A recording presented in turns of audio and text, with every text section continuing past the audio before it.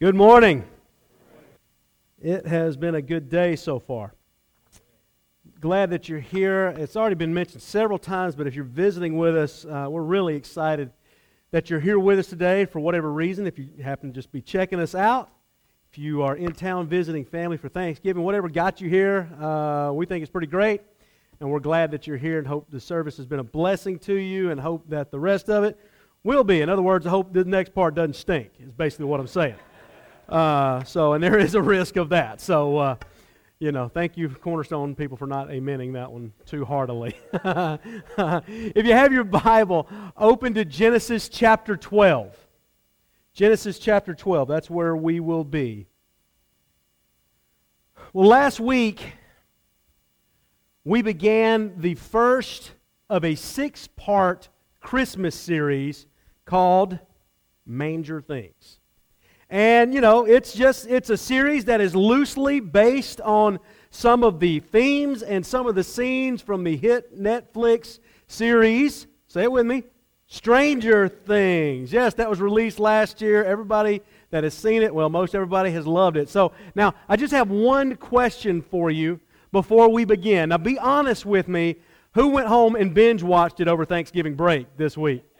Yes, all right, several of you. Several of you did. Good. I'm just going to assume the rest of you have seen it or know what it is. That's good. Yes, I knew. I had a feeling that several of you would. Got really good feedback from it last week. It seems to be kind of an intriguing thing. I know I have enjoyed it. I appreciate your feedback that you gave me last week. But just in case you don't know what Stranger Things is, or just in case, okay, so we do have one that does not, and there's life outside the rock, so come on out. Just in case you don't know what Netflix is.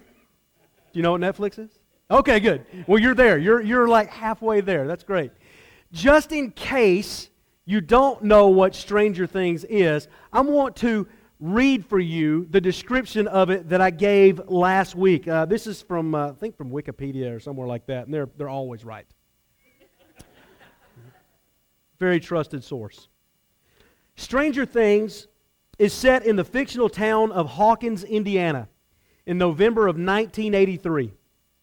The nearby Hawkins laboratory ostensibly performs scientific research for the United States Department of Energy, but secretly does experiments into the paranormal and supernatural, including those that involve human test subjects. Inadvertently, they have created a portal to an alternate dimension called the Upside Down.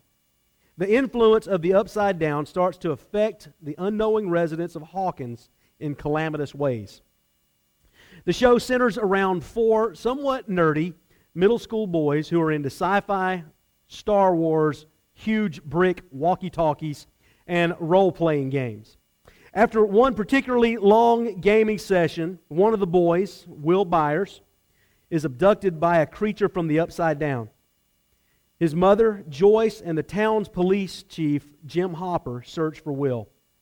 At the same time, a young psychokinetic girl called Eleven escapes from the laboratory and assists Will's friends, Mike, Dustin, and Lucas, in their own efforts to find Will. Is that pretty good? Those of you seen it? That's got it, right? So without tipping our hand too much, that is the basic idea of Stranger Things.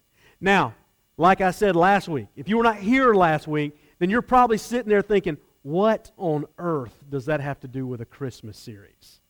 Other than stranger and manger rhyming, what possible connection could there be between this sci-fi show set in the 80s and a story about Jesus' birth? How on earth could those correlate together? So, like I said last week, I'm glad you hypothetically asked the question, because I've got an answer for you. The connection that I am most intrigued by from that show is the scene, or the atmosphere, really, that is known as the Upside Down. Here's a definition of the Upside Down right here. It is an alternate dimension existing in parallel to the human world. It contains the same locations and infrastructure as the human world, but it is much darker, colder, and obscured by an omnipresent fog. It is a corrupted and decayed form of the real world. And that last line right there, that's the one I really want us to lock into, especially for today, that the upside down is a corrupted and decayed form of the real world. That's going to make sense, hopefully, in just a few minutes. The upside down is devoid of human life.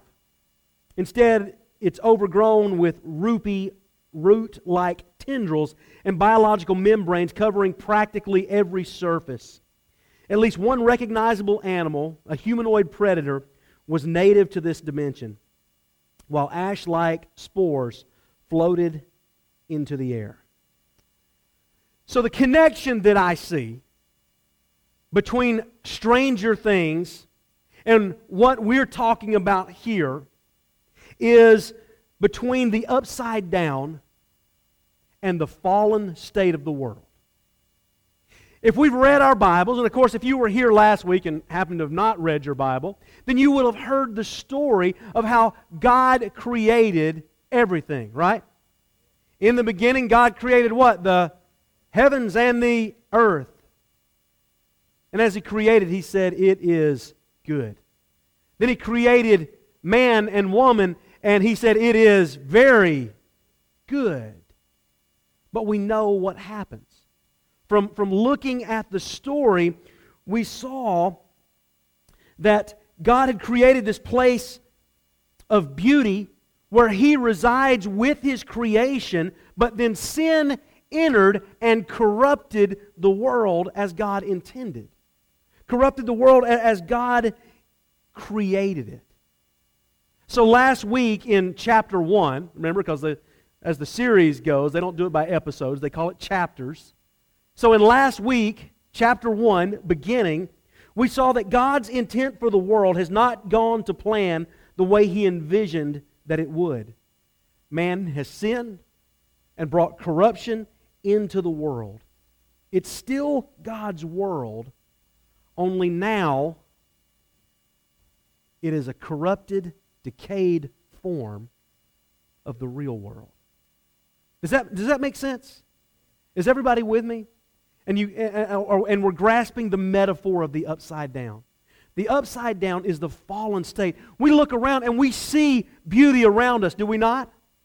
I mean, you look through these doors right now and you see the colors of fall all around us. Yet, while it is still God's world, we know that there's evil and there's injustice. We know that there's pain and suffering. We know there's prejudice. We know there's racism. We know there are horrible, horrible things that exist in the world, right? That's the upside down. That's what sin brought into God's world.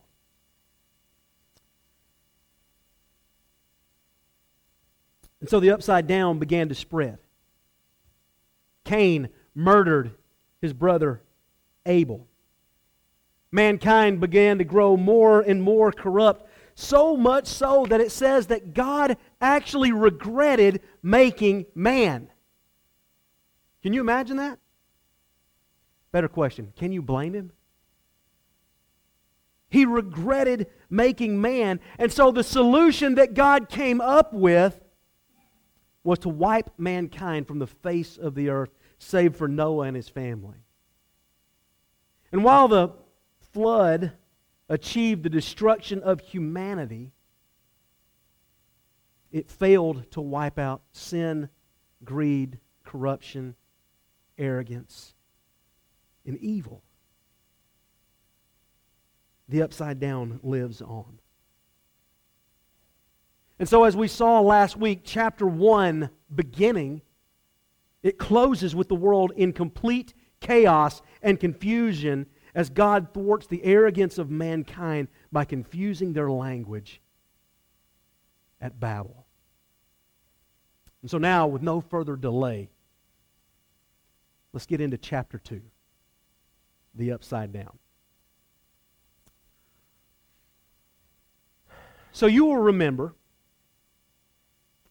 that I said last week, but I've also said at various times along the way, that I believe the best way to approach Scripture is as a story, as a narrative.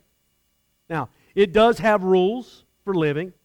It does offer guidance, and it has those things in there, but I don't think the best way to approach God's Word is that way.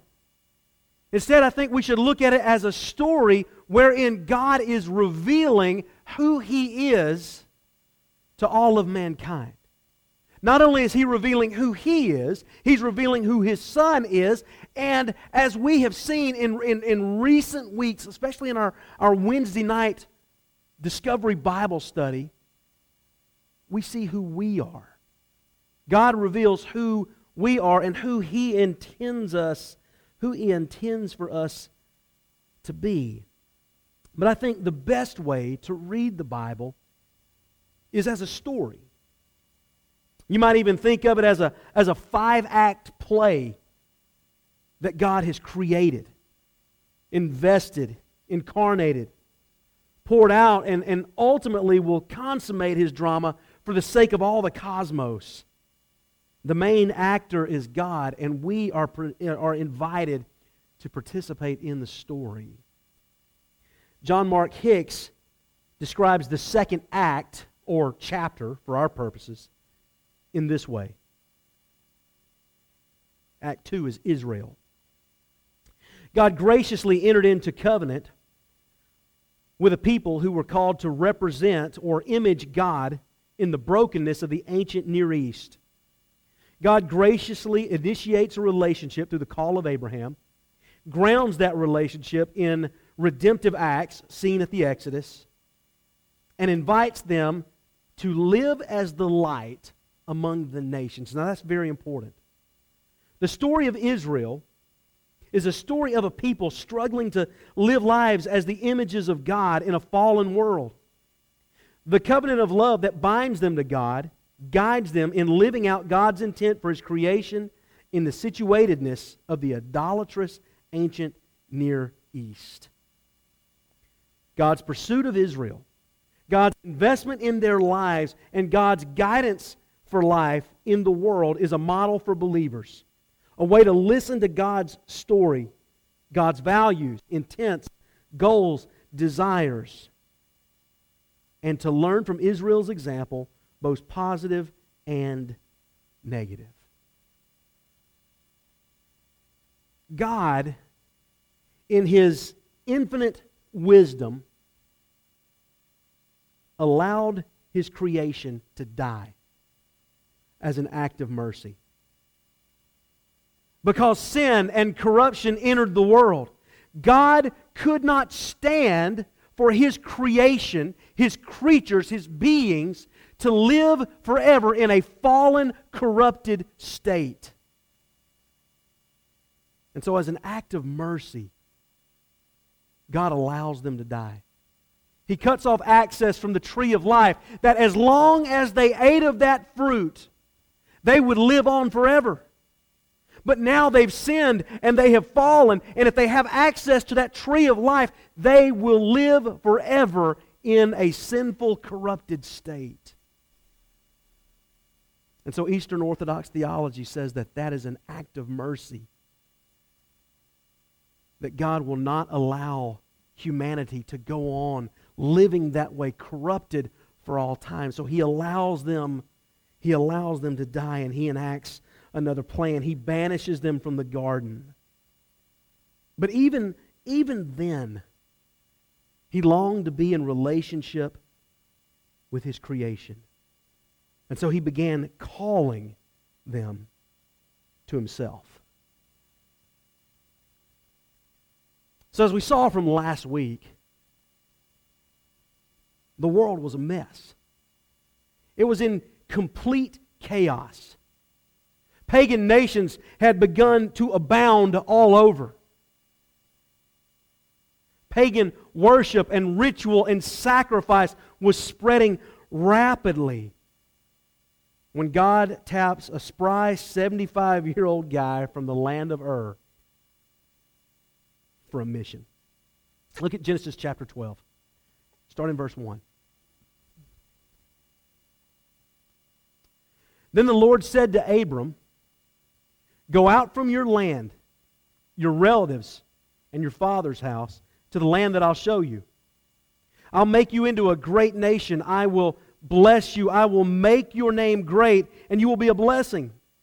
I will bless those who bless you, and I will curse anyone who treats you with contempt, and all the peoples on earth will be blessed through you." Flip over to chapter 15. You have God just showing up all of a sudden and talking to Abram. He's this guy that's living out in the land of Ur, of the Chaldeans, which, who on earth knows where that is? Okay, it's over by the Euphrates River, just in case you were wondering. Okay? But he's just there hanging out in Ur. And God says, "Hey, I got a job for you." He says, "I want you to leave everything you've ever known. Everything about your existence. I want you to leave that behind, and I want you to come with me, and I'm going to make you into a great nation." Anybody in here ever had a chance to form their own nation? No? And chances are pretty good you probably won't. Okay? Hopefully, you will never form your own nation. Let me restate that. I'm pretty sure nobody wants to go to the United States of Jason. Okay? I'm not even sure I want to be there. All right? But this is what he calls Abraham to do. And he's 75 years old. He's a spring chicken. And so he's talking with God. And he's got this other relative who is not really his heir, but it is a relative. And he's saying to God, "Hey, God, here's this guy. He's my heir, but, could this work?" And then in chapter 15, verse 4, it says, "Now the word of the Lord came to him," this is to Abram, "and said, 'This one will not be your heir. Instead, one who comes from your own body will be your heir.' He took him outside and he said, 'Look at the sky and count the stars. If you're able to count them, your offspring will be that numerous.'" God enters into a covenant relationship with Abraham, this old guy with no offspring, and promises to make him into a great nation. Now, I don't know about you, but that is strange. Yes? That is strange. You want to read about something even stranger? Read the rest of that chapter. Because there's a flaming fire pot, and there's a torch, and there's an animal cut in half, and those things pass right through the middle. What's that about? It's strange. But it's God's presence being represented as they pass through the cut animal. They made a deal, a relationship. They entered into an agreement. That's where we get the term "to cut a deal." God and Abraham entered into a covenantal relationship right here. This nation that is going to be so great, that is going to be more numerous than all of the stars in the sky, is to be the light of all mankind, pointing all other nations to Jehovah God. Isaiah 49 says this, "I will make you a light for the nations, to be my salvation to the ends of the earth." This is what God had planned. This is God's design for His nation. His nation that is going to shine the light into the upside down, is going to point to something better. This is His plan. And so God keeps His covenant, and He forms Abraham's nation, and He calls it Israel. And just like God said, He made Israel into a great nation. And they grew and they grew and grew. But in time, a famine hit the land. But it's heard that one of God's representatives is down in Egypt and he's the number 2 guy in command. And he has this plan, and they have been storing up food, and he's opening the doors to refugees. And so Israel, God's people, become, there's a word that we don't like so much these days, refugees in Egypt. And they grow, and they grow, and they grow, and they grow. Then Joseph dies. Then the Pharaoh dies, who does not know Joseph or God or Joseph's God. And they begin to looking around, and they see this nation that is indwelling their land, and they're saying, if they keep growing, they're going to overrun us. They are going to take our land away from us. And so they enslave Israel. And they treat them unmercifully. But then God raises up powerful leaders like Moses and Aaron and Joshua to lead them. He leads them, they lead them out. They begin taking the land that was promised to them from God. They begin to be the light that God intends them to be. But the book of Judges tells us that those leaders died. And a new generation arose who didn't know God. And so what happens is Israel turned to idolatry. They embraced the upside down again. And so God raises up judges who saved them, but it says that they didn't listen to them. Instead, they looked at the surrounding nations, and they became envious. And they told Samuel, the prophet Samuel, that they wanted something more. Listen to this from 1 Samuel chapter 8.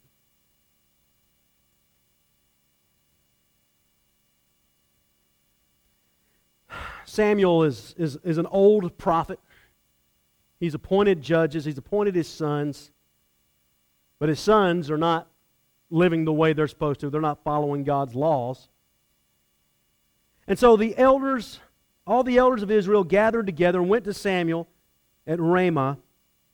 And they said to him, "Look, you are old." Ouch.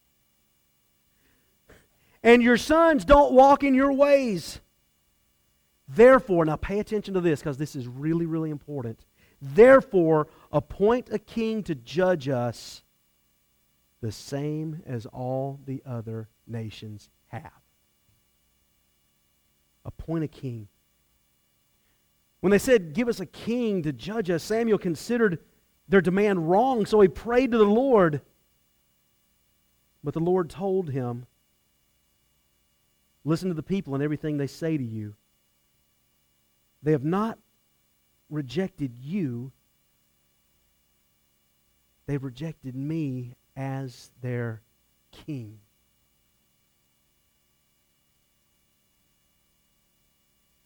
God says, give them what you want. Give them what they want. They think they know, but they don't have a clue. And so then Samuel begins to warn them. He says, "Do you realize what you're asking for? I don't think you do. Because you're going to be giving up something that no one else has.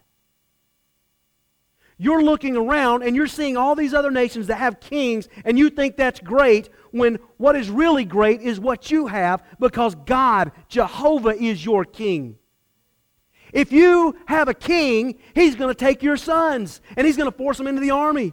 And He's going to take your daughters, and He's going to force them to serve in the palace. And He's going to take 1/10 of your money, and 1/10 of your flocks, and 1/10 of your grain, and He's going to tax you, and tax you, and tax you. That's what's coming if you ask for a king." But they kept asking. And then Israel, because they want to be like everybody else, forfeits their distinctiveness. Forfeits what set them apart. They're supposed to be the light. They're supposed to be the one that lead all people. They're supposed to be God's means for salvation. And now they're saying, we want to be like everybody else. Verse 18 says, when that day comes, this is Samuel talking to them, when that day comes, you will cry out because of the king you have chosen for yourselves, but the Lord won't answer you on that day. The people refused to listen to Samuel. No, they said, we must have a king over us. Then we will be like all the other nations. Our king will judge us, go out before us, and fight our battles.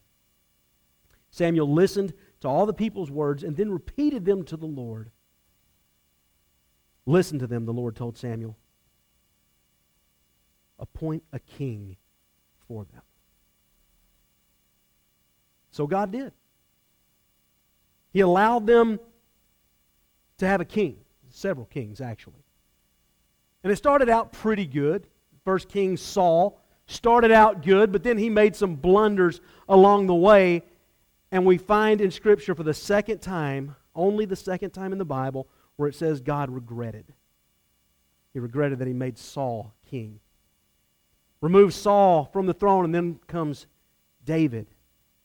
And David was pretty good. He had some pretty big blunders too. I mean, that whole Bathsheba thing's pretty bad. You know, you can't exactly cover that one up. But then there was Solomon, and he started out okay, but he didn't end up real well.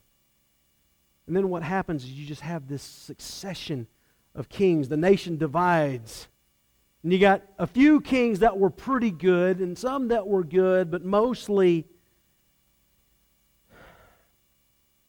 they were pretty bad. And the Bible tells us that many of these kings ended up doing what was evil in the Lord's eyes. And they led Israel further and further and further and deeper into the upside down.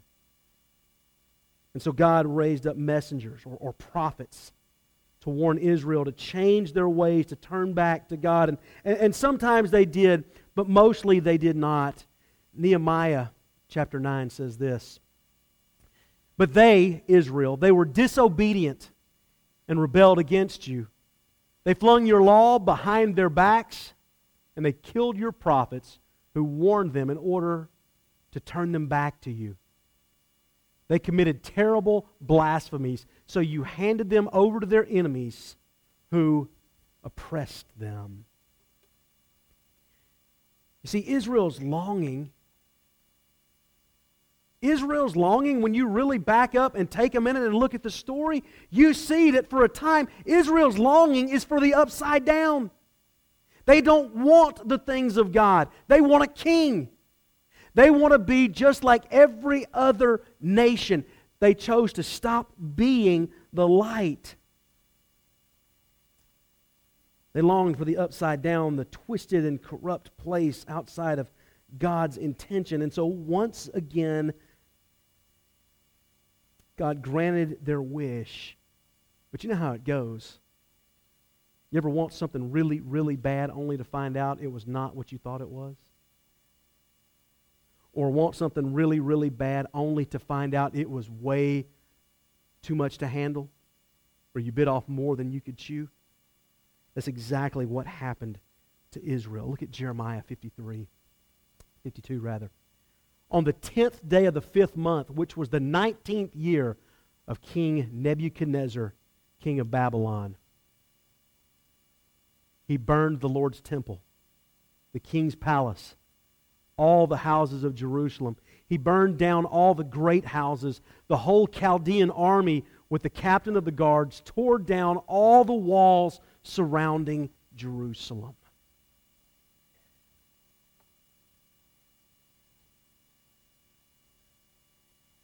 That's what happened when they chose their way. Even though God's way is pretty strange,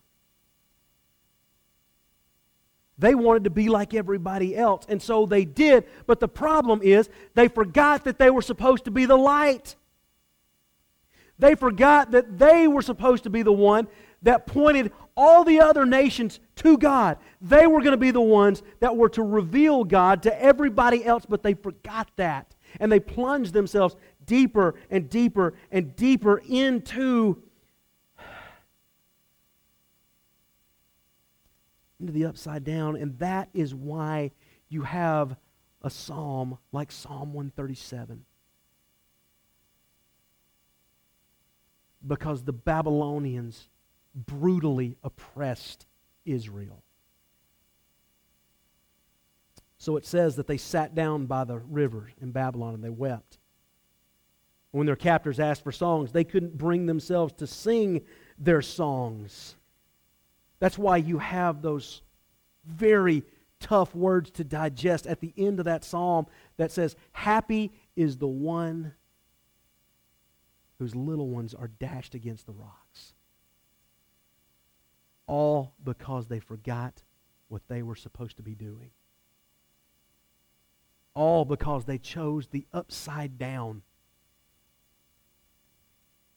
instead of the strange plan of God.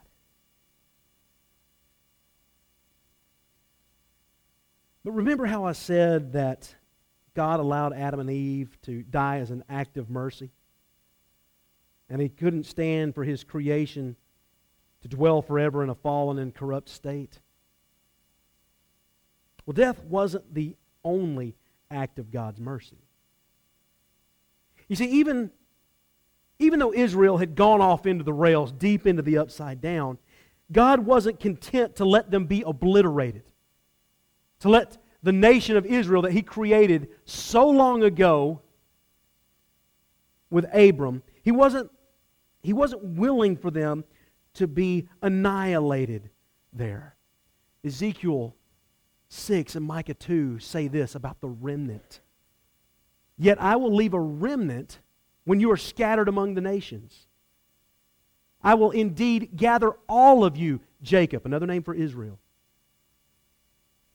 I will collect the remnant of Israel." God left something. He left a remnant, a small group of Israel through which He would enact some stranger things that are all pointing to somewhere, to someone off in the distance.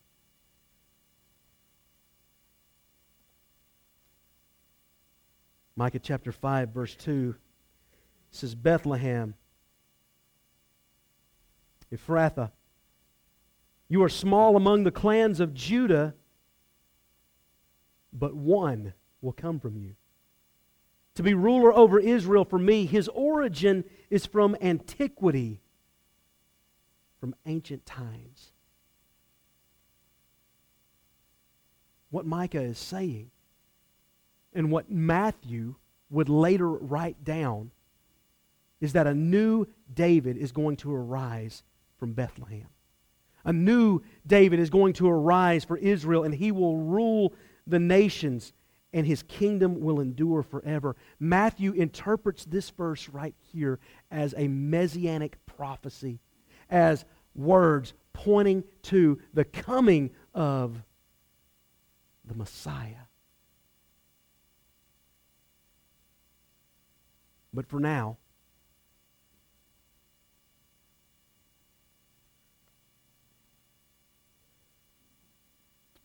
Israel must patiently wait through 400 years of silence. I hope you'll join us next week for chapter 3. Let's pray together.